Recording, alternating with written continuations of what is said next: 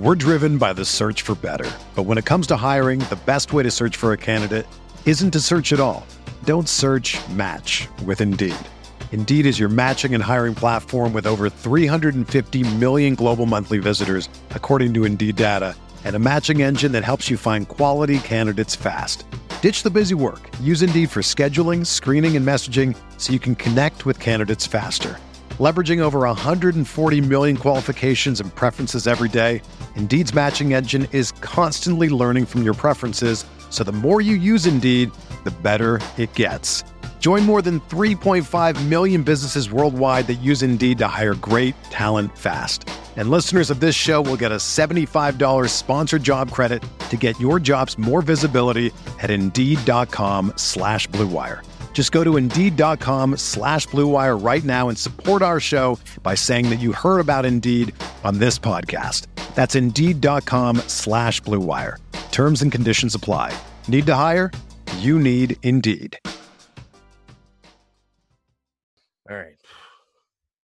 All right. Hello, everyone, and welcome to another episode of the Spurs Up Show presented by the Armchair All-Americans. I'm your host, Chris Phillips, joined as always with my co-host, Thomas Floyd. We're going to break down everything that happened on Saturday with the Gamecocks' loss to the Kentucky Wildcats, fifth straight loss to Kentucky. But also preview the Gamecocks game against Missouri. South Carolina returns home to the friendly confines of Williams-Brice Stadium. We'll break that game down in full. We've also got a special interview with Brendan Anthony of the Mazodcast, #1 Missouri podcast on the internet, that joins us, which reminds me to let you guys know, if you're not subscribed yet, I'm not sure what you're doing. The Spurs Up Show is the best Gamecocks podcast on the internet by far. So please be sure to go online, rate, subscribe, share, and download the Spurs Up Show on iTunes, the Stitcher app. Really, wherever you consume your media, wherever you get your podcasts, you can find us there, the Spurs Up Show. Also, be sure to check us out on social media. We're on Twitter at the Spurs Up Show. Also, Armchair South Carolina is on Twitter and Instagram at Armchair SCAR. We're also on Facebook as Armchair South Carolina. And, of course, again, this is a podcast presented to you by the Armchair All-Americans. So please be sure to go check us out, armchairallamericans.com, for all of your latest breaking Gamecock news, coverage, of course, the show, but also everything else we cover. We cover everything from collegiate to professional sports, esports, fantasy, gambling. It's a really hot place to be right now with the MLB playoffs getting in swing, NFL's in full force, obviously college football. So please be sure to go check us out, armchairallamericans.com. It also reminds me to tell you, if you haven't done so yet, go over to MyBookie. Our friends over at mybookie.ag, they sponsor the show. Be sure to go there if you haven't done so yet. Obviously, we're in the full swing of football. Again, the MLB playoffs, like I mentioned, be sure to go create your account. If you haven't done so, start gambling today. And when you do, use the promo code SPURS25 to get your first deposit of up to $1,000 matched, and they'll also give you an extra $25 for using that promo code. Again, that's SPURS25. And be sure to go to mybookie.ag, mybookie.kie.ag. Remember, MyBookie, you play, you win, you get paid. All right, like I said, I'm going to welcome back my co-host, Tom. Tom, it's great to have you back on. How was your weekend, even though I know what you're about to tell me? How was your weekend? How was, overall, how you doing this week? Kentucky lost. It's Kentucky week. We lost to Kentucky in football for the fifth time in a row, so that's great, obviously. But other than that, the weekend was mediocre, I guess. The whole losing to Kentucky thing kind of killed it for me. Yeah, I was just going to say, for all of our listeners that are on right now, I'm someone who's been, obviously we live fairly public lives, covering South Carolina for Armchair South Carolina, kind of being on the Spurs Up Show every single week. So I'll be completely honest with you guys. It took a lot for me to come on. It just took a lot of fortitude and self-motivation to come on and bring you guys a show this week. Gamecock Nation, as we all know, has been down in the dumps. Gamecocks lose that game on Saturday, 24-10. It was more so the way that South Carolina lost that game, losing your fifth straight to Kentucky. A really demoralizing victory, or demoralizing defeat, excuse me.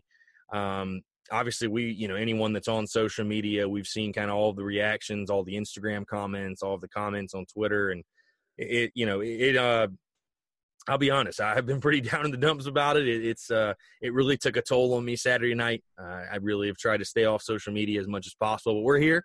We're the best Gamecocks podcast on the internet, and we're not going to shy away, win, victory, or win, loss, or otherwise. So just kind of jumping right into it, Tom, overall, I know what your initial reaction was from the game, so I'm not going to really ask. But, there's a lot to dissect in this game. But I want to start more so sort of what I talked about on our Periscope broadcast I had on Monday, and that's just, to me, the problem with this team, because what we saw Saturday night was a team in another situation where a big-time game where the thing that kills me, Tom, is we got promised all week long that this wasn't going to happen with, we're going to treat it every week's a season.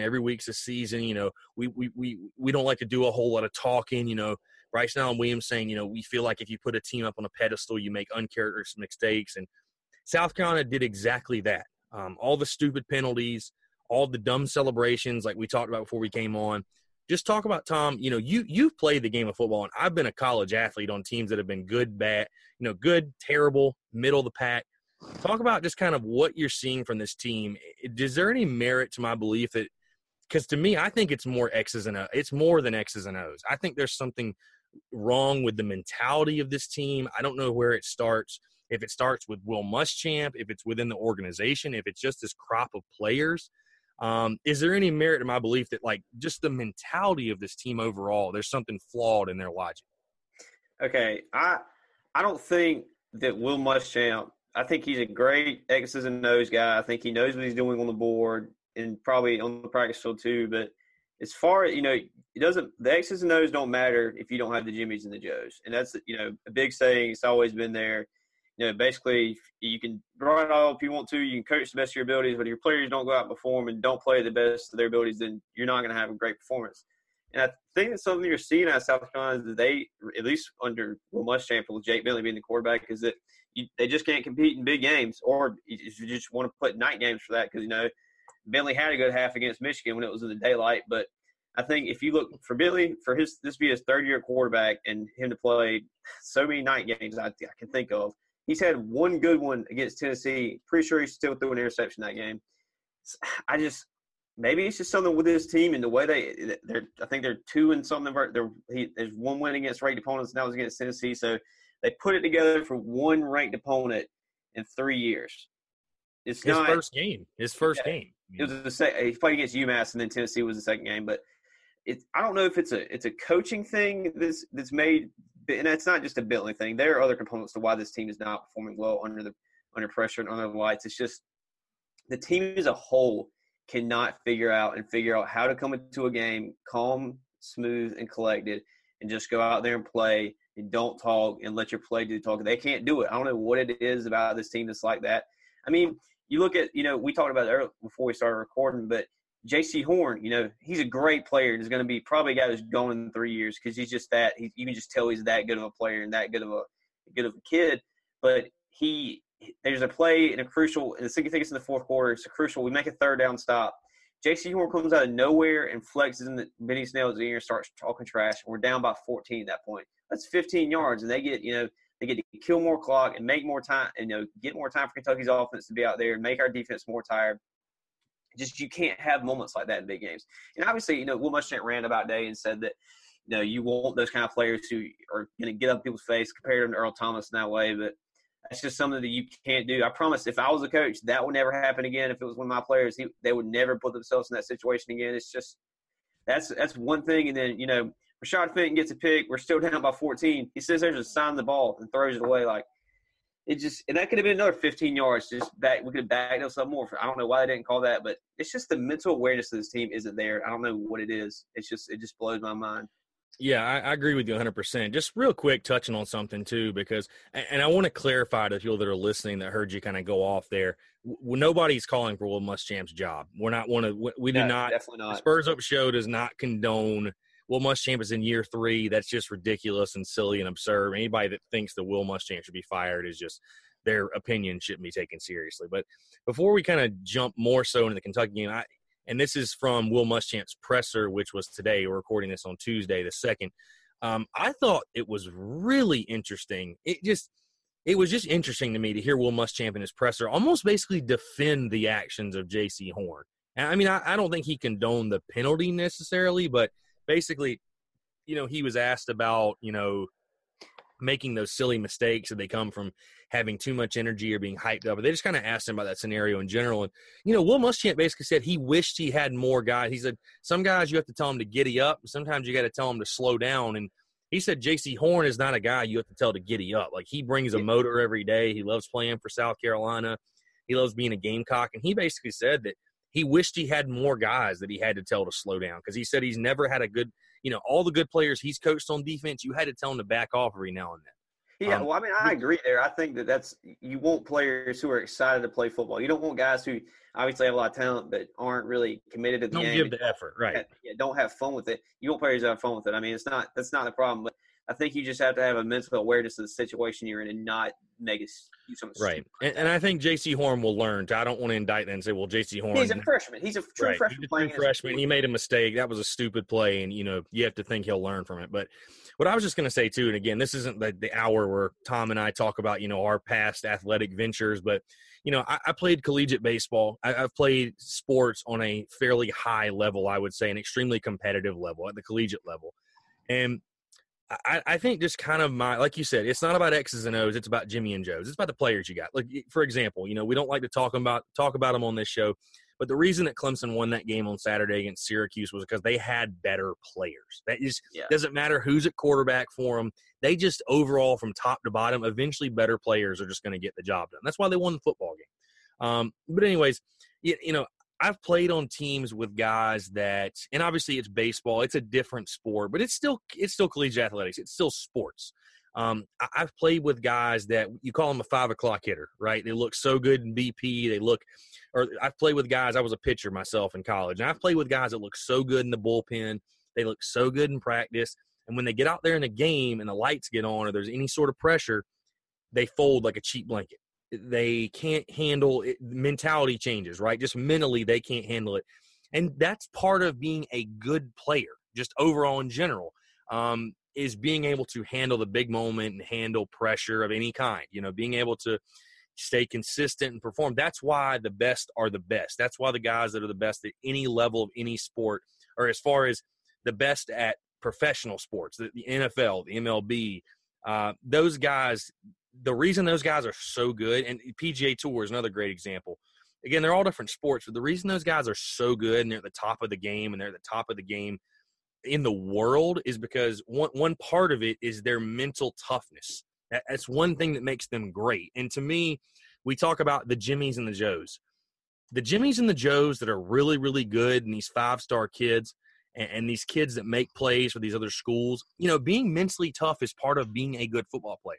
So I've kind of thought of, I hadn't really thought about it this way until today and really until now, but South Carolina, I think, is just getting exposed is that they've got some talented football players, but maybe they just don't have all of it. They don't have the mental toughness, which makes you not as good of a football player as you could be. I mean, I think that's a fair statement to say because it doesn't make any sense for a team to show up in one game and look good because the athletic ability is there. South Carolina's not making physical mistakes most of the time. There's a difference in a physical mistake and a mental mistake. And South Carolina just looks mentally unfocused. They look mentally phased, unready to play. But again, that's part of being a good player at any sport, any level you play at. And I think, again, like you said, it's about the Jimmies and the Joes, and South Carolina's continuing to recruit, and Will Muschamp's doing a good job in turning the program around in that perspective. And we're about to talk about Jake Bentley and these wide receivers and this offense and this defense. But, at the end of the day, again, the mentality is flawed somewhere. It goes beyond X's and O's. And, you can't think the coaching staff is just not getting these guys ready to play. I mean, you can't get them ready to play one week and then not get them ready to play the next week. So I think it's just this – Tom, I hate to pile it on them, but I think it's this crop of players. I think it's this crop of players they got. They feel themselves a little too much when they're really maybe not that good, and when the lights really shine on them and they get on national television, they play anybody that's worth a darn, they just freeze up. I mean, that's part of being a good athlete and being a good football player. That's part of a skill set to have. You have to have that part of it to be a fully rounded player. Because like I said, I've played with guys that have been 5 o'clock hitters and have been great in practice, but if you can't translate it from practice to the game, well, I would say, he's okay. He's got some talent, but he's not very good. And that's how I feel like you could describe a lot of South Carolina football players. And just moving right into it, I think that's how you can describe Jake Bentley at this point, because he's a guy that has arm talent. I mean, he obviously has arm talent. He got on scholarship to play football at South Carolina. You know, he was rave reviews for him by NFL draft, NFL scouts before the season started. Our very own Rob Paul talked about Jake Bentley before this season started, raved about him. And, I mean, I think he's just one of those guys, Tom. I think mentally there's a block for him where he's just not a very good football player. I mean, let's stop trying to protect this kid and sugarcoat it and not make it out to what it is. He's just not that good of a football player. I mean, he's just not. He does not have the killer instinct, the mindset. He's a tough kid. I'll give him that. I know he played hurt on Saturday night and he's been tough, but he's just not a very good all-around football player. And that, to me, you know, South Carolina, he may be South Carolina's best option. That's another thing that's been very interesting to me this week is that people have said he's South Carolina's best option. I understand he started every game, but we haven't seen anybody else play. So, I mean, I'm not willing to really say that because, you know, and I'm getting off on a tangent here. I apologize. But let's just put it together. And I'm not advocating for this to happen or saying this is the answer. But if you put a guy in like Dakereon Joyner, he may not have all of the skill set Jake Bentley has. He may not have the arm talent. You know, he may be erratic and not be polished as a passer. But if he exudes confidence and embraces the big moment, he's a better option than Jake Bentley because he's just going to play better because of that confidence he has and because of that killer instinct that he has, because that to me is just such a big part of it. You know, Tom, I'll kind of let you jump in here. I mean, what did you see, you know, overall, what did you see from Jake Bentley on Saturday night, and kind of what are your thoughts on him after this game? I mean, he obviously can't play in big games. It's not an opinion thing. It's a statistical thing. Just look at all of his career games against ranked opponents and opponents that are just any good. He doesn't show up. He doesn't play well. I don't know what it is that makes him not play well. I'm sure it's the team around him isn't his talent. I'm sure part of it's the team around him not being as talented as the team he's playing against. But, I mean, there comes a point where you have to think, man, maybe if you switch out Dylan Thompson with Jake Bentley on this team, they'd be better. Or if you switch out a previous quarterback and put him on this team would be better. I don't know. I mean, obviously you're asking to put a lot on Jake's shoulders. He was a guy who graduated a year early, a guy that, I mean, when you look at his ranking, he was really more closer to a 3-star than a 5-star. He's a lower middle of the crop 4-star. He's asked to do a lot, and I understand that. He is as tough as they come, and he's got the greatest. I think he's got a really good mentality when it comes to as long as he talks to pressers, the way he talks that way. But maybe it's just when he gets on the field, he just doesn't shine those moments. And that's how it is. I mean, you can tell by his facial expressions when he's out there. You know, body language is a big thing. I don't think his body language is ever really good when we're playing in those big games, especially against teams like Clemson and Georgia. It always just looks like he's shook to me. But let's look at his game against Kentucky. He had 11 yards passing in the first half. And I understand there were drops and by different receivers that should have been caught. Then that's a different story for a different day. But you can't have 11 yards passing in one half of football and expect to win the game and be able to come back. It just doesn't happen. And he's obviously, I mean, on the year, let's look at it. He's 63% on the year after the Kentucky game, which is where he's been the last 2 years. He was closer to 70% after the first 3 games.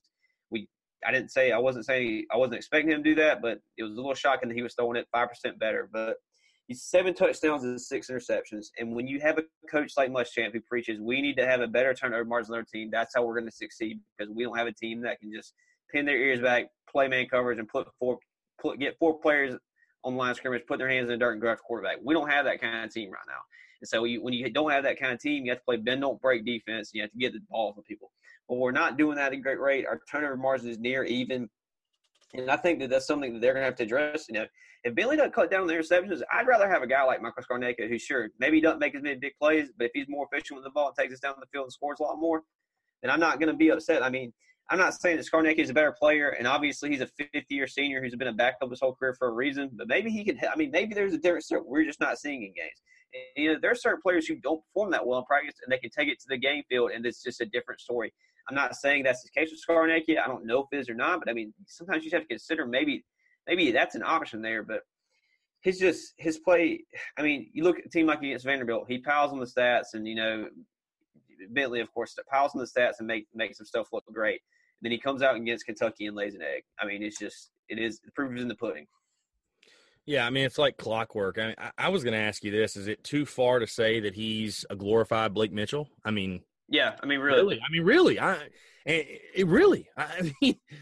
As far as the moxie and the look in the pocket, I mean, I'm as big a Blake Mitchell fan as they come because I have a lot of appreciation for what he did being Steve Spurrier's first quarterback. But that Bentley's on that level, in my opinion.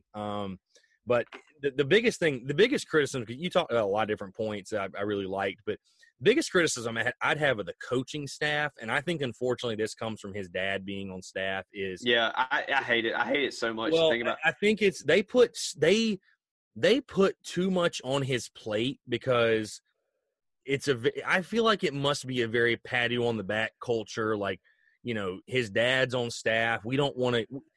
They just need to be honest. Like, Jake, we need you to be a game manager. We're telling you to be a game manager. You can't ask Jake Bentley to make all these different reads and make these throws down the field and, read the entirety of it. I forgot who it was I was listening to, but, they were talking about Kentucky and talking about Terry Wilson, how they only asked Terry Wilson to read one half of the field because they understand that his strength is not decision-making and going through 4 or 5 different progressions. Maybe that's something that Jake Bentley needs to explore. I mean, I 100% agree. They're asking way too much out of him. Let's think about it. He really only reads the side of the field Debo's on, and if Debo's not open, he tucks it and runs. Because if you haven't noticed by now, Shi Smith is the best receiver on the team. I don't think it's close to this point. Brian Evers is obviously very good, but has had a drop problem throughout his career. I just don't think Shi is the best we got, and I don't think that Bentley isn't hitting him enough. I mean, he's been wide open on so many plays. He just literally has missed him because he has shutters on for Debo. But anyway, keep going. No, yeah, I was just going to say I agree with you as well. I mean, again, you can keep harping saying Jake Bentley's the best option for South Carolina. He certainly might be. But if the interceptions continue with him, he's going to become more of a hindrance for this team than a help. And, I mean, like you're saying, nobody's saying Michael Skarnecki is a more talented quarterback. But maybe South Carolina on this offense, they could use a game manager right now. I would openly – because at least a game manager is going to keep you in games. He's going to keep the game close. He's not going to play you out of a football game. And again, I don't want to put all 110% of the blame on Jake Bentley because, like I said in the very beginning of this podcast, and I said on my Periscope broadcast I did on Monday, it's a team problem as far as the mentality and having the type of players that embrace big moments and play well in big games. It's the entire team. It's not just Jake Bentley. But again, as the quarterback, I said this after the Georgia game, you get way too much of the credit, which Bentley probably got way too much of the credit after he played against Vanderbilt. And you get way too much of the blame. And same thing going after Georgia and after this game. But it all starts with number 19. Let's not get that confused. I just hate seeing people trying to sugarcoat it and say he's been so great. Stop. He hasn't been great. He's not a great player. He's a very average player. Let's just embrace that and accept that. But at some point, again, if the interceptions, I agree with you. Interceptions continue. If he goes out there against Missouri, first drive, second drive, you throw a pick or two. I mean, I feel like your hand is forced at that point. I mean, you can't play yourself out of that football game or any of your football games, any of your games left. But moving into other parts of the offense, because obviously he wasn't the only one that played badly. Tom, talk about what are your feelings as far as this wide receiver unit after, this past weekend. Obviously, Debo had that huge drop on the opening drive of the game. Brian Edwards had a big drop as well that may have been 6. I mean, there were other drops that happened as well. And in the 2 biggest games of the season, we've not only seen Jake Bentley play poorly, but we've seen tons of drops from a wide receiver unit that many expected to be, one of the best in the SEC, if not one of the best in the entire country. Is it a huge concern to you that these wide receivers have struggled in the big games to hold them to the football, or do you think it's something they're going to get corrected? I mean, I think it's something that you can correct. I mean, how many times have you seen Debo Samuel or Brian Edwards drop a ball? I mean, it's like I think Muschamp said today in the presser, you've seen Brian Edwards. How many plays have you seen him go up and make in the end zone? I mean, it's not like that one drop is going to be the end-all be-all for his career. And that's the same with Debo. I mean, he makes one drop on a dig route. Like, it happens. I don't think it's something that maybe it's just, usually when you have all the dominoes falling, they keep on falling. When you have one thing go wrong, it seems like everything goes wrong. I feel like that's more of the case for the receiver position. With Bentley, it's a different story. I think that the case is settled with him in big games unless something just miraculous happens against Missouri and throughout the rest of the season. But I think it's a different story with the receivers. I think they'll get it corrected there. Yeah, I'm not as – I don't know. it concerns me, especially in the big games. They need to prove they can go up and make those. But those guys have made so many plays before, and you know what you're getting out of Deebo Samuel. I mean, granted, I would challenge Deebo Samuel if I was his coaching staff and anyone else around him, because I don't think Deebo Samuel has played at a level that he was expecting or any of us were expecting. I don't think he's been quite that player. But, again, this entire offense hasn't been what we expected. So there's a lot of different places to put the blame, but you got to think you keep putting those guys out there, reinforce the simple things, and those guys, you can depend on those guys. I agree with you 100%, though, in what everyone on social media harps on over and over and over and over again. They've got to get Shi Smith more involved. And, I mean, again, you got to somebody's got to throw the football to him first for him to make plays, but he is not touching the ball enough. He's such a good player, and with all the attention basically on Deebo, I mean, defenses are scheming for Deebo Samuel every single time they play South Carolina.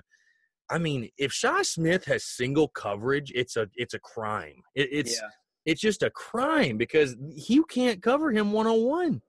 I mean, so they've got to find a way to get Shi Smith involved. He's just too big of a playmaker not to. Tom, what's wrong with Rico Dowdle? Because we give him praise one week. He has a terrible game against Georgia. We give him praise again after the Vanderbilt game, saying he's the number one back. He yada yada yada. Fumbles on the second drive of the game, your own 5-yard line. Yeah. I mean, what is up with who is Rico Dowdle? Is he the number one back or is he just another dude? Right now, I think he's just another dude. I mean, and that's not to say that he's not a good back, because he's a very good back. We've all seen that he, can play very well. But really, at this point, would you rather not just have Mon Denson go out there and you know what you're going to get with him? He's not going to fumble the ball and he's going to hit the hole. He's not going to do anything explosive-wise. I mean, Rico can give you or AJ can give you, but he's going to be a good back for you. And that's the same thing with Tyson. I don't know. Tyson was injured out of nowhere for the Kentucky game. I think if Tyson would have been healthy and ready to go for the Kentucky game, that he would have played a lot more as soon as Rico fumbled that ball. I think Rico would have been benched, but they didn't really have a lot of other options. But I don't know with Rico. He's just he's throwing it up in the air for me as whether or not he can be the number one back. Tyson can't stay healthy or stay out of the doghouse. That is his two biggest problems. Yeah, I mean, it's so funny. How we're talking, Mon Denson. I would love to see a starting lineup on Saturday. You got Michael Skardecki at quarterback, Mon Denson at running back. We're putting out the most conservative lineup possible because you know what? These guys may not have upside like the others, but they damn sure ain't going to lose this football game for us. They're going to take care of the ball. It's going to be boring, but we're not going to lose it because of them. I mean, I might be on board with it, honestly. But, yeah, Rico Dowdle, it's just so – he might be another one, just a head case. That's the perfect way to describe this entire South Carolina team right now. It's a bunch of maybe it's just that entire recruiting class from Jake Bentley. I don't remember the year off the top of my head, but Jake Bentley, Rico Dowdle, all those kids in those classes, maybe they're all just head cases at this point. That's what we should just expect with it. I mean, just honestly, until they're gone, maybe we should just expect that. Again, I don't want to just spend this entire podcast bashing the players. No, I mean, they're good players. Don't get me wrong. And we obviously got high expectations. I think, too, what it could stem from is that the 2014 class and maybe the 15 class, too, Spurrier's last two classes, I think, I hate to call him out, but a guy like Bryson Allen Williams, he's a good player on South Carolina, but let's be realistic. He's not a game changer on an Alabama team, on a Georgia team, in my opinion. He's not one of those guys. But we have a lot of guys, and again, I'm getting off on a tangent again, but I just feel like it needs to be discussed. I think we have a lot of guys that think they're a lot better than they really are.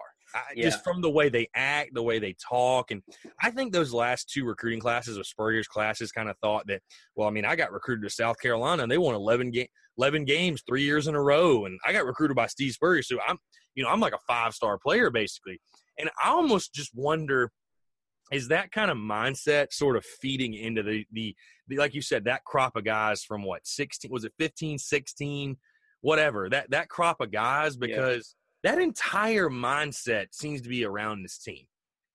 I mean, I don't know if it's guys thinking they're better than they really are. They think they can just walk out there, waltz out against Kentucky and roll out their helmets and, win by 2 touchdowns, or just what that kind of mentality is. But I mean, I just agree with you, Tom, because it's hard for me to point it back to Will Muschamp, because South Carolina at times plays so well. So they're not a poorly coached football team. You're not going to convince me they're just a poorly coached football team. Just this crop of players, there's something with this crop of players. Again, head case, I think, is the perfect way to describe these guys. They're head cases. They've got talent, but they're head cases when the lights come on, when they're in a game that means anything. Overall, again, we talked about Rico Dowdle, his struggles. The thing that to me is the most frustrating is that, the offensive line didn't play perfect on Saturday night, but the thing that's most frustrating to me offensively is that, what are we, through 4 games, and this offensive line has played well. They've played well. It's one of the better offensive lines, and I think that's one thing that's encouraging for the Muschamp era moving forward, not looking too far ahead. But we've talked about this before, Tom. South Carolina's got good players on offensive line. They got Jovan, Dylan Wanham, Hank Manos, like other guys coming in that are committed. South Carolina's going to be a force to reckon with on the offensive line for years to come. They're going to continue to recruit well at that position. I like Eric Wolford, offensive line coach, but it's just been so disappointing with the offensive line play that South Carolina's gotten. We thought that'd be such a huge piece of the puzzle this season, and they've played well, and Jake Bentley and company just haven't been able to capitalize from it. Yeah, I mean, I completely agree. I think the offensive line's probably the best position unit on the team. I don't think anyone can really dispute that. I mean, obviously, I think Rashad Fenton is playing at a level where I think could separate himself as the best player on the team individually, but unit-wise, the offensive line is probably the best and will continue to be, barring injury. I know Zach Bailey got a little cheap shot on him. It's one of the Kentucky players did, but had to go out for a play or two in that game. But haven't had any injuries there, which is a really good sign. But I think they're a really good unit. I don't think anyone can deny that at this point. Yeah, I mean, you're an offensive line guy too, man. So yeah, I know you enjoy watching this Gamecocks offensive line. I mean, they're maulers and they go to work. I mean, they protect the quarterback very well, I think. And Zach Bailey said in an interview today that he doesn't care who's behind him. He's gonna try his best to protect him. But I think that they play well, and I don't think anybody can deny that. Yeah, for sure. Before we move off of offense into the defense, because he does play offense, I want to talk about Jacob August. What your initial reactions, the Cash Daniel hit that got him ejected from the game, your initial reactions from that hit? I mean, if it was the other way around, I would say it's not that big of a deal because I've seen people get cracked back like that before. But something that's against rules, I thought it was a cheap shot just because it was against my player. But if it was reversed, I probably would think it would be clean, and that it was just a momentum thing and nothing really he can do about it. Yeah, very, very dirty play in today's football. I agree with you. I think 15 years ago, we're not even talking about it. It's a non-fact. No, 5 years ago, it's like not a big deal at all. Yeah, no, for sure. So, I don't like Cash Daniel to begin with, so I'm glad they called it, but, I don't know. It's just you don't want to see that.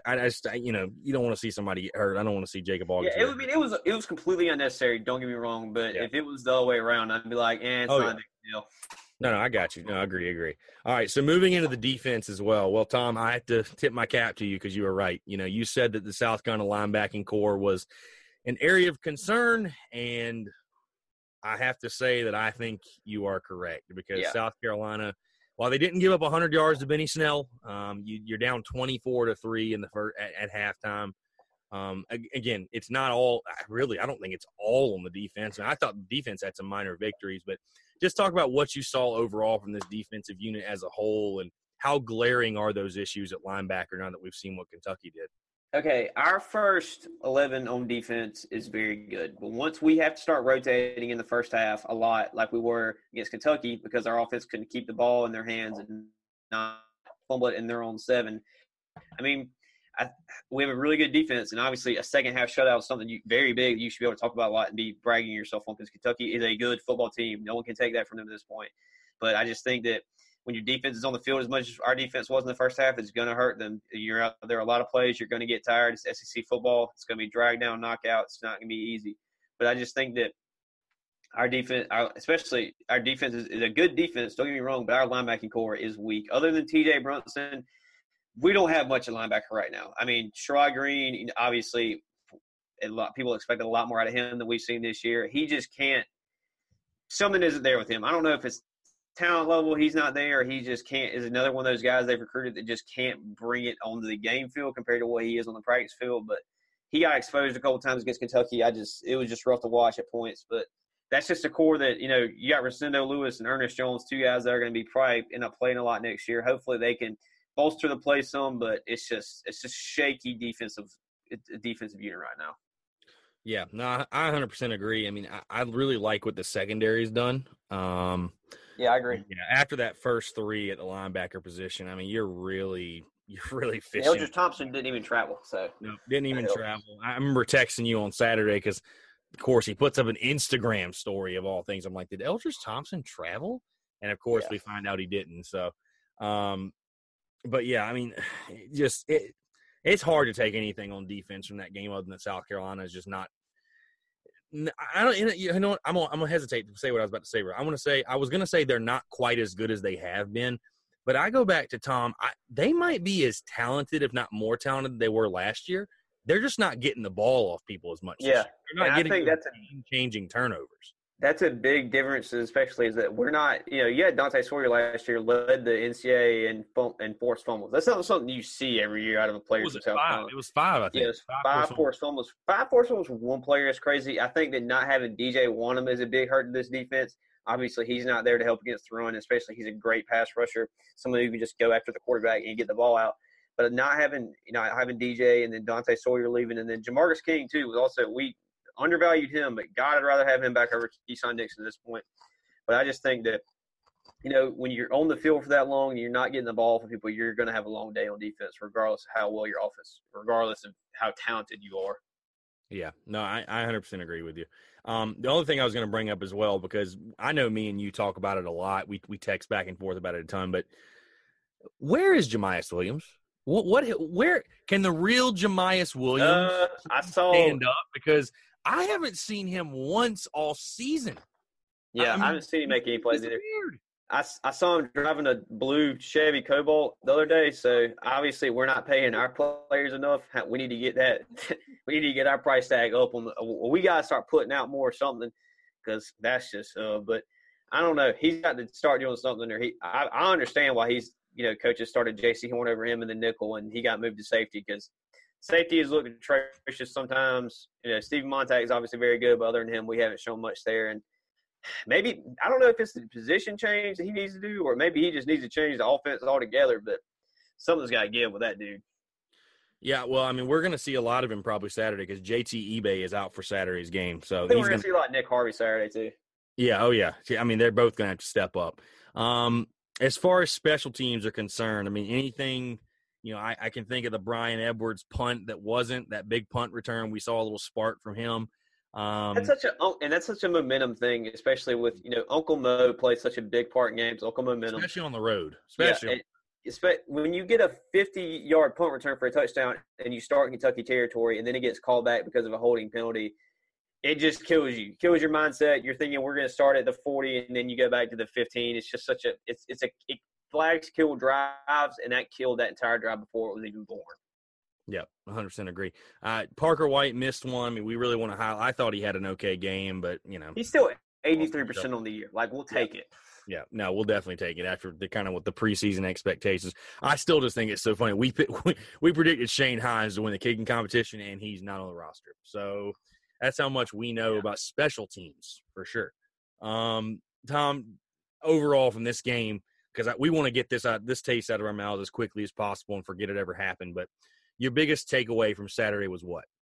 That South Carolina isn't going to win or compete in big games until Jake Bentley is no longer the quarterback.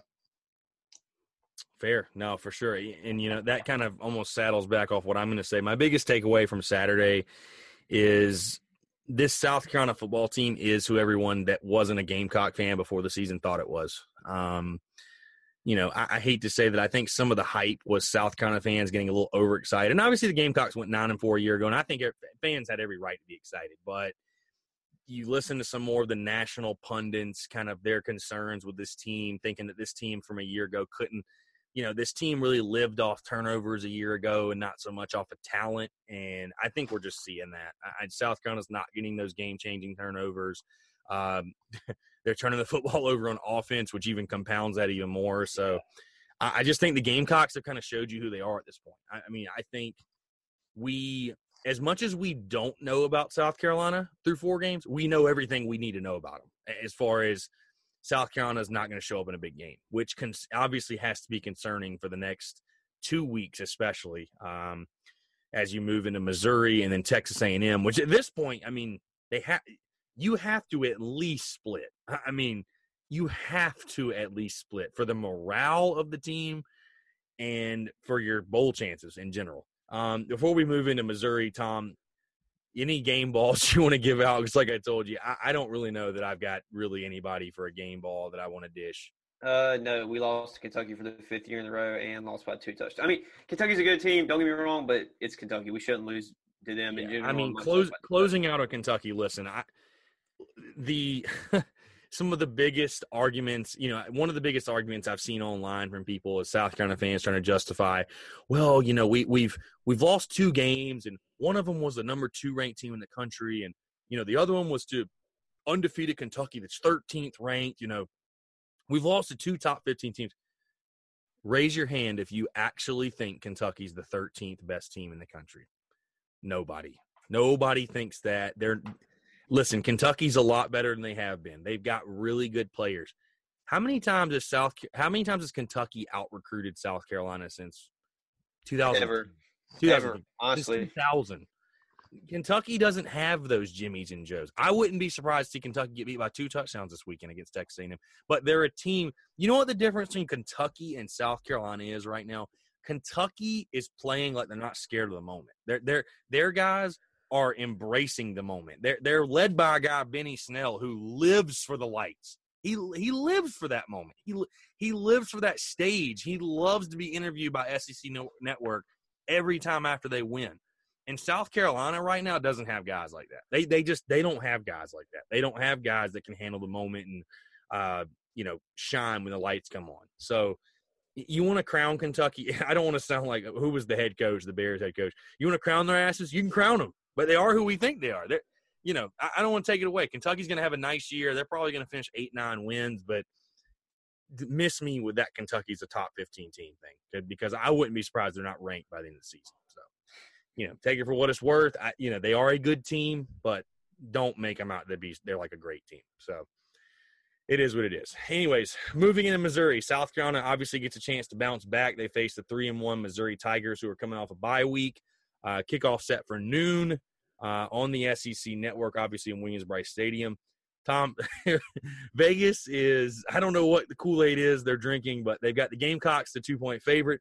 Over-under set at 65. Series history, it's been a good one. South Carolina and Missouri tied 4-4 overall. Last time they met, obviously Gamecocks beat Missouri last year handily in Como, 31-13. The Tigers are coached by their head coach, Barry Odom. They've got a new offensive coordinator in Derek Dooley this season. Odom definitely came in this season on the hot seat. And so far, again, they've started off 3-1. Played Georgia, I thought, a lot better than the Gamecocks played Georgia. I'm not sure if you were able to watch that game 2 weeks ago, Tom, but it was a very weird game in Columbia, Missouri, in which there were a lot of different turnovers and some questionable calls by the referees. They obviously still lost. I think they lost by 14 points, but they obviously played Georgia a lot better than South Carolina did. Talk about just, Tom, your initial feelings going into this game Saturday with Missouri. They're a better football team than they were a year ago. I think that they showed that they're honestly probably better than us when you consider that they put on a better performance against Georgia than we did. I think that they're a good football team. I think they're more balanced football team than last year. I don't think Drew Lock's having to do as much as he did last year. Their defense is a lot better to me. I think it's going to be a lot closer game than most Carolina fans would expect from Missouri, but it's going to be a tough game for me. Yeah, and you'll hear on the interview a little bit later in this show, I talked to Brendan Anthony of the Mazodcast, who's, very close to the program. And he talked about, they're a lot more balanced this year. He feel like South Carolina fans are going to be intrigued to see how many running backs you see on Saturday, which is one of my biggest concerns because Demario Crockett's a really good underrated running back. Let's talk about Drew Lock for a second, Tom. Drew Lock has been a guy that, set some records last year. He threw for over 40 touchdowns, which is an SEC record. But he's been a guy, I would say his biggest knock is that he I don't want to put this on him, but somewhat of the Jake Bentley effect in which he piles up stats against the really terrible teams, like arcade type numbers. And then when it comes to big games or just against better competition, he looks much more mortal. Just talk about kind of your perspective from a football guy perspective. what are your thoughts on Drew Lock? What trouble or what problems does he pose for the South Carolina defense? I mean, he's a very good quarterback. He spreads it out very well. He spreads the wealth, unlike Jake Bentley, who loves to force feed it to one player, not this named Deebo Samuel. But he's obviously a good quarterback. He's predicted to be a first-round pick for a reason. It's not something we should take lightly. But, I mean, okay, he does have the Jake Bentley effect to a point in those games. But, obviously, I think that something that hurts him a lot is he doesn't have the team that people like. Like, you put Drew Lock on South Carolina, and South Carolina probably could win 10 games this year. And that's just because – Drew Lock has a killer arm. He plays well. Against everybody. He slings. He's Brett Favre to a point. He's very similar to Patrick Mahomes, but obviously I don't think he's that talent level. But very, very good player. I think he's a guy that if he had a better team around him, say you put Drew Lock on Alabama, I'm sure they have a similar. They wouldn't be as good as they are with Tua right now, but I think they'd have a very explosive offense in the same sort of fashion. Obviously, when you put yourself in Alabama, that's how you have a great team around you. But I think if you had a better team, he could be considered more of a Heisman contender type player rather than just a above average quarterback like he is. But I don't know. I mean, he's a very good quarterback. Yeah, I mean, I think he's one of the top NFL draft ready quarterbacks for a reason. I mean, I think he's going to be a tough matchup for South Carolina. I mean, he throws it all over the yard, and this Missouri offense, that's kind of their calling card. I mean, again, I talked with Brendan Anthony in the Mazodcast, and he just sort of talked about, I mean, Missouri's a team. They're not going to beat you in a 17-13 type game. They're going to plan to go out there and score more than you do. And the biggest question, maybe the biggest question to me is how is South Carolina going to keep up with that? If Missouri goes out there and scores, 28, 30, can South Carolina score 31? I don't know. I don't think so. But, going into this game, again, I think there's so much to talk about more so than X's and O's. First thing, Tom, what are we looking at over/under attendance-wise? 70,000? I mean, is that a fair number? Because I'm really nervous to see what the crowd looks like on Saturday after that tough Kentucky game. I don't even know. I mean, I would say under 70,000. Why would people want to show up? I mean, honestly, like noon kickoff. Noon kickoffs are the worst. They should be banned forever. 4:30s are probably just as bad. I mean, I want to say I want a night game, but Jake Bentley's going to throw for 10 yards and a half. I think I'd rather just take us playing at 12. Yeah, no, I just, it's kind of a random thought, but I'll just be very interested to see how the attendance is on Saturday. Anyways, going back to the game, one of the biggest questions to me, Tom, that we're gonna have to watch is how does this team come out of the gate mentally? Because obviously there's just, these players and all these people can say they stay off social media, they don't see it. The negativity that's swirling around the program right now is pretty tough to take in. It's taking a toll on some people for sure. I mean, the players probably see it, they hear the frustrations. They read some of their news clippings, if you will, and everybody's talking about just how bad they are and how disappointing it is. And, I'm just really intrigued, Tom, to just see how this team responds and how they come out against Missouri, because obviously, I wonder if being back home in the friendly confines of Williams-Brice Stadium will make a difference for them. Obviously, again, that's why you hope there's a big crowd there to support them, but I'm just really intrigued to see what the mentality of this team is and just kind of how upbeat they are coming out of the gate.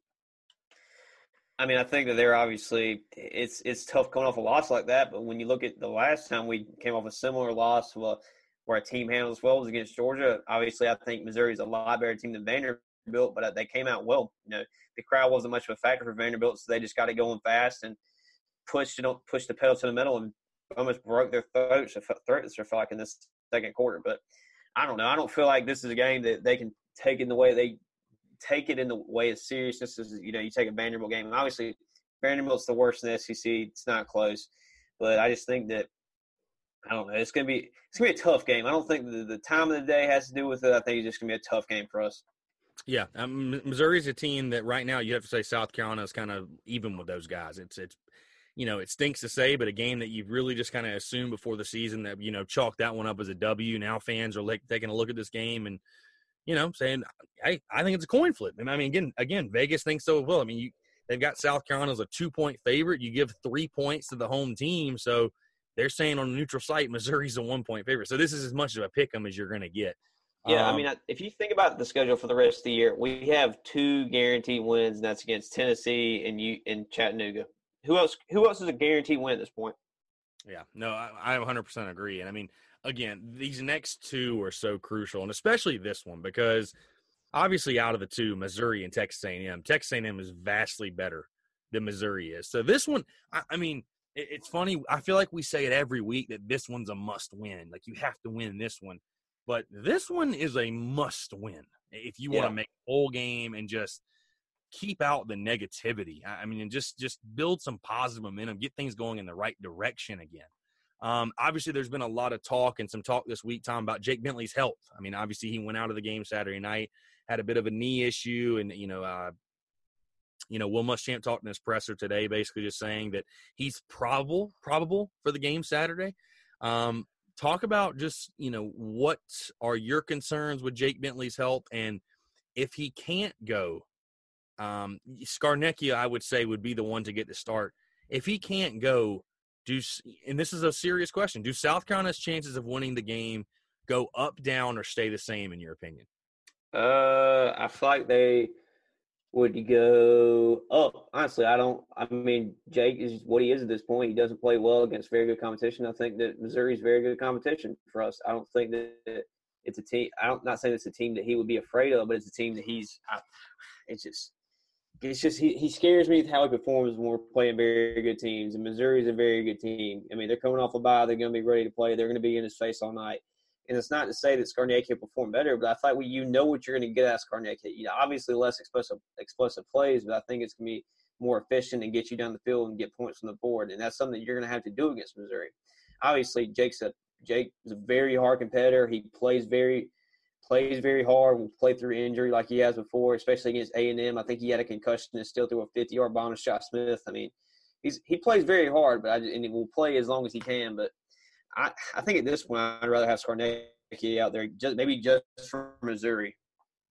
Yeah, I was just going to say, I think as far as that's concerned, if Jake can't go, I think their chances of winning, honestly, is to stay even. I mean, I wouldn't say – I don't know if I'd say they go up, but I don't think they go down. I mean, when I say up, I don't mean up drastically, up. Yeah, of course. No, I get what you're saying. But no, I mean, I think they just pretty much stay the same. Just because I think South Carolina, obviously, again, like we talked about, if Jake Bentley, and one of the things that scares me too is that I think if Jake Bentley is even if he's not 100%, they're going to put him out there. That's kind of what bothers me a little bit. I feel like even if he's not 100% ready to go, they feel so strongly as to that he is the best or really the only option that's going to let them win football games. They're going to put him out there. And at that point, you're risking, and again, I'm not trying to criticize this coaching staff and say they're going to put a player out there and risk his career or whatever. But, it's just hard for me to believe that if Jake Bentley says, Coach, I can go, and he looks like he can go in pregame warmups, they're going to let him go. I don't think it really matters what anybody else says. So, obviously you have to hope and pray that for his sake and his health. I mean, obviously we have our criticism of Jake Bentley, but I don't want to see anybody tear anything in their knee or their leg or whatever. So you have to pray and hope for his health. Because, right now, I mean, he's probable throwing the ball around in practice. What happens when Terry Beckner's trying to get in his face and he's trying to injure him? I mean, is he ready to take a hit from Terry Beckner? That's my question. Anyways, on the defensive side, obviously, we talked about just kind of the challenge that Missouri, Tom, is going to pose to South Carolina. They play a very up-tempo offense. They've been a lot more balanced than in years past. And I'll be honest with you, Tom, this is a matchup that I am fairly concerned about as far as, the South Carolina defense, tale of two halves a week ago. You only gave up 75 yards in the second half. I think you can attribute that maybe a little bit to Kentucky playing conservative and trying to run the clock out. But how this defense performs against Drew Lock and this high-powered Missouri offense, it is a concern to me because at some point I don't think that the Gamecocks offense will be able to keep up. I agree. I think if this game turns into a shootout, like 42 to whatever we score, I don't think that we have a chance. I think this is a game we're going to see where we miss DJ Wonnum a lot. I think he's a guy who could have gotten to Drew Lock, made him feel that pressure like Georgia did and make mistakes. But I don't know. I just feel like this isn't a game that we want to turn to a shootout. I think for South Carolina to have a realistic chance, it's going to have to be like 28 to 21 or something like that. I don't think it's a game that if Missouri scores more than 30, I'd basically take Missouri. If Missouri scores more than 30, I'm not going to take us to win this game. I'd have to 100% agree with you. I will say, going back to the previous matchup, South Carolina against Drew Lock has been very good in forcing turnovers. And last year, I think Lock threw for close to 300, if not 300, but he threw 2 picks, and 2 bad picks too. One that I know directly led to a touchdown. So South Carolina's had some pretty good success against him, but I think for this defense to have success on Saturday, they're going to have to get back to their ways as far as taking the ball off people and getting turnovers. This team right now is in need of that sort of spark, because obviously this offense has shown they cannot do it alone. So this South Carolina really is going to need this defense to step up. One of the good things is that Missouri does love to throw it, and obviously, again, I know I said they're balanced, they are, but they love to throw the football. They've got Drew Lock, who wouldn't want to use him, and this is going to be a real opportunity for South Carolina secondary players to kind of show what they're made of. Do we see a guy like J.C. Horn get his first pick of the season, the true freshman? Do we see Jamias Williams finally step up and do something? Obviously, I expect Rashad Fenton to keep up with his hot play. Does Keyshawn Nixon finally break through and prove us wrong and prove that he is a legitimate SEC corner? It's going to be a real opportunity for those guys in the secondary, in my opinion. With the concerns at the safety position, this is going to be a week as well where if that position is not shored up, it could get exposed. It could get very badly exposed in that matter. So, it's going to be really interesting to watch as far as the Demaria Crockett and the running game from Missouri. The South Carolina defensive line is just going to show up in the linebacking core as well. They're going to have a much better game. They had a week ago, Tom. I'm sure you'd agree. Javon Kinlaw, South Carolina really needs to get him back going to kind of what he did against Vanderbilt. And I think that will be a kind of a big area of opportunity. I'm intrigued to see what Javon Kinlaw does on Saturday, because I think it's going to be a matchup he can win as far as him going up against that Missouri offensive line. Yeah, I agree. I think that our defense is going to have a very good game to beat Missouri. Obviously, safety is a big position of concern because your safety is kind of, along with the middle linebacker, the quarterback of the defense. The safety is considered, they make the calls for as long as the secondary. I just think that if Rashad Fenton has a big game, goes off, or if Stephen Montag gets the ball for Drew Lock, I think if they make Drew Lock get out of his zone early and make him make mistakes and do things he doesn't do usually, kind of like they did 2 years ago and last year against Missouri, and kind of how Georgia has done to Missouri the last 2 years. And I think we'll have a good game. But if not, they don't force those turnovers, then we're going to have a very long game defensively. Yeah, I 100% agree. You won't beat Missouri on Saturday without forcing a couple turnovers. I think this team right now, that's something you just have to find a way to do. I know that's a point of emphasis for South Carolina. Obviously throughout practice and stuff like that. Muschamp they talk about that every single day, but it's just, for me, it's even such a bigger point of emphasis this week. Let's move into some key matchups, Tom, just kind of what you're looking for. What's the key matchup you're looking to watch for on Saturday? I'm going to go Larry Roundtree III, who's a running back from Missouri, versus Sherrod Green. Larry's averaging 5.3 yards per carry for Missouri. He's been a very good back for them.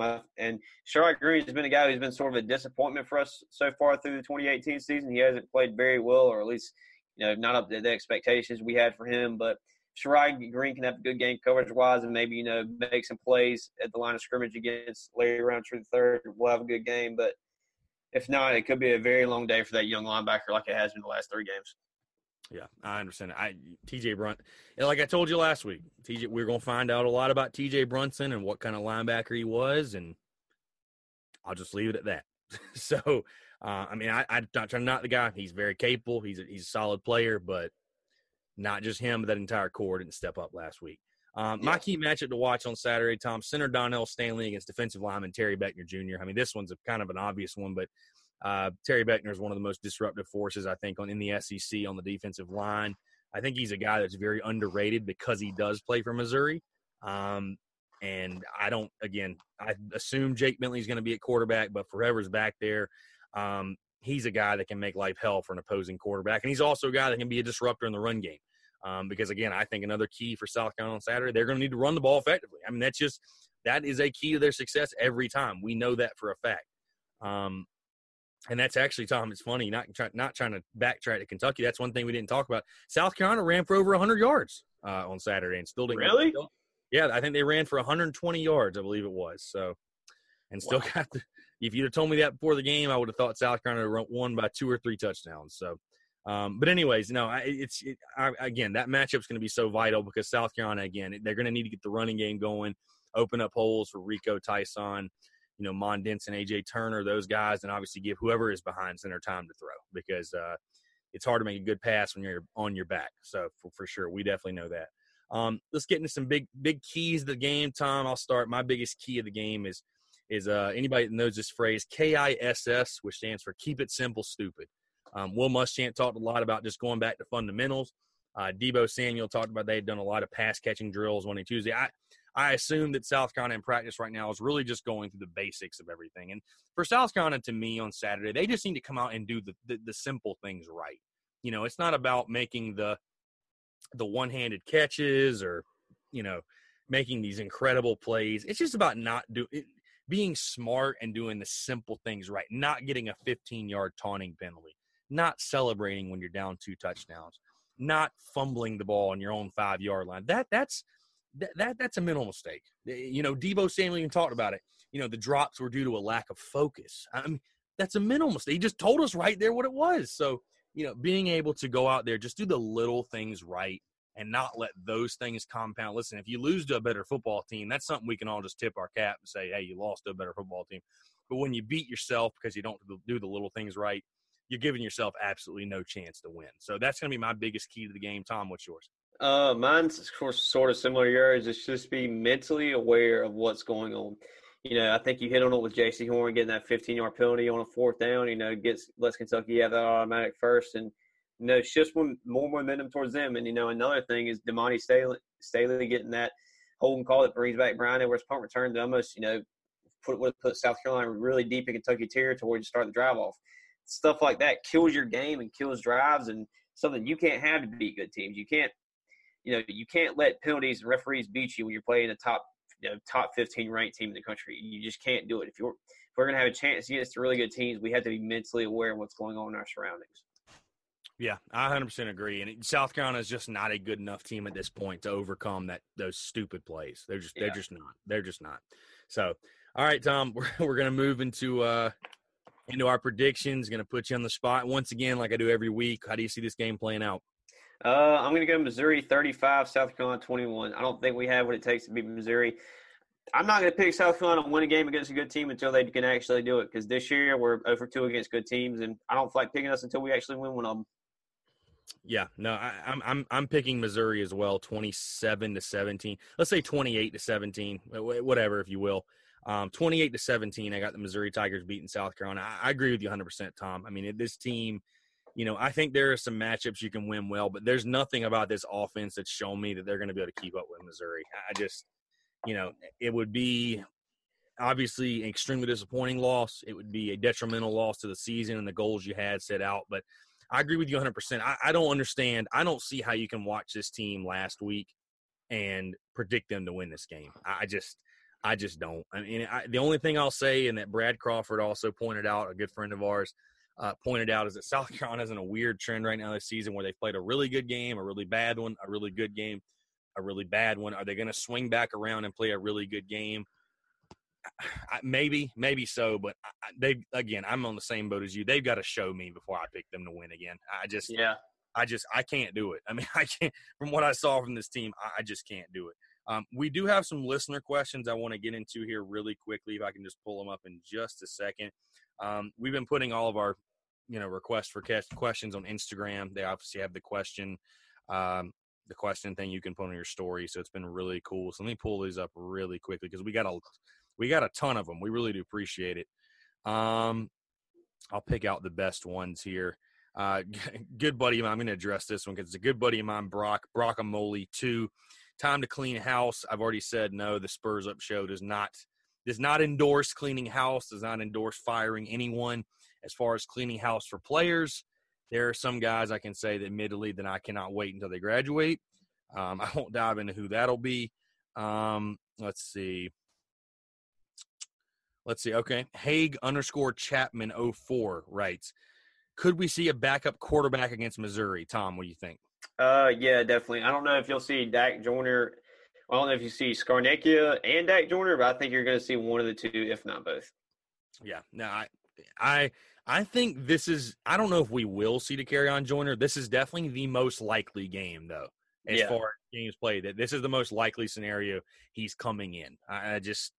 Will Muschamp actually said today that Dakereon Joyner got snaps with the first team. He was working with the ones today. So if that doesn't tell you that to me speaks volumes. And just kind of real quick side note, Tom, are you surprised that he just jumped Jay Urich on the depth chart like that? I mean, that quick. I mean, not really. I mean, I think Jay Urich he's probably a really good quarterback, a guy that could have went and played at a smaller school and started, but I don't think he's the right. I don't think he's the guy that – I don't think he ever would have been the guy at South Carolina. Gotcha. Okay. All right. Was just curious. Let's see. Here's a good question. Mr_Incredible01 asks, why doesn't A.J. Turner get more playing time?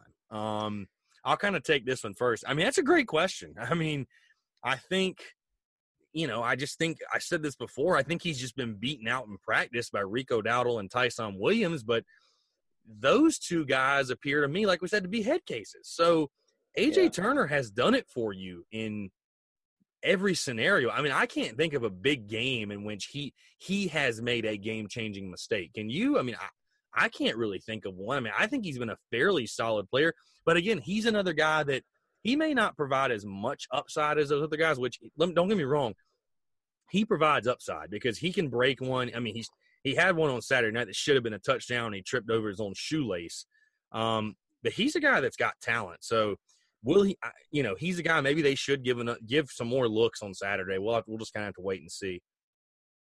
Yeah, I mean, I agree. I think that he's a guy that you kind of know what you're getting out of him. I don't understand why he's not getting as much reps. I think that, like Chris said, you're going to see a lot more out of him soon. Yeah, I would expect to see him play a lot more Saturday. Brosy L1357 asks, why can Coach Boom never beat an elite team in his South Carolina tenure? Tom, what do you think? I mean, I don't think he has a team. I mean, what do you consider an elite team? I would consider the teams we play every year are Georgia and Clemson, and we don't have a 60-person roster we don't have a team as deep as them, and it's not close. I mean, as far as the starting 22, I take them against almost anybody, but you have to have depth to win games in the SEC and against a team like Clemson, who's a top 5 program in the country, and Georgia's right there with them. I mean, it's not something you're not going to build it overnight and be able to beat those teams. But as far as being competitive with them, no, that's a different thing. I think we can be competitive with anybody. It's just not there right now. Yeah, and again, like we talked at the beginning of the show, I think Coach Boom is great coach, X's and O's, but sometimes it comes down to Jimmy's and Joe's. Honestly, that's kind of my 2 cents on it. Let's see. Mr_Incredible01 again asks, why hasn't Bentley progressed after what was a promising start after season 1? You know what? The crazy thing about this is it almost feels like he peaked at season 1. He peaked against Tennessee his freshman season. I mean, we haven't seen him look that good since, I think, in a game that was at night in a big game. Have we? I mean, the way he changed back number 4. That night, that's how he should be. That's how he would be better. He changed back number 4. Change back. That's it. Change numbers. But no, really, just to answer the question, I just think mentally, I think the mental game, he hasn't progressed the way that we all thought he would. He's got arm talent. He's got, he's a tough kid, but mentally, I just don't think he's got it. Capped_Way asks, with Josh Belk missing loads of playing time, do you think they'll keep or burn the red shirt, Tom? I'm going to go burn. Right now, I would say that's a tough one. It depends on what week he comes back. If he's available against A&M, they're going to use him because he's a guy. Because A&M's turned to more of a personal offense with Jimbo Fisher. I think that he's going to be a guy that you're going to see a lot more out of against teams like that. But I mean, obviously they can be selective in the way they play with him. But I would say burn at this point.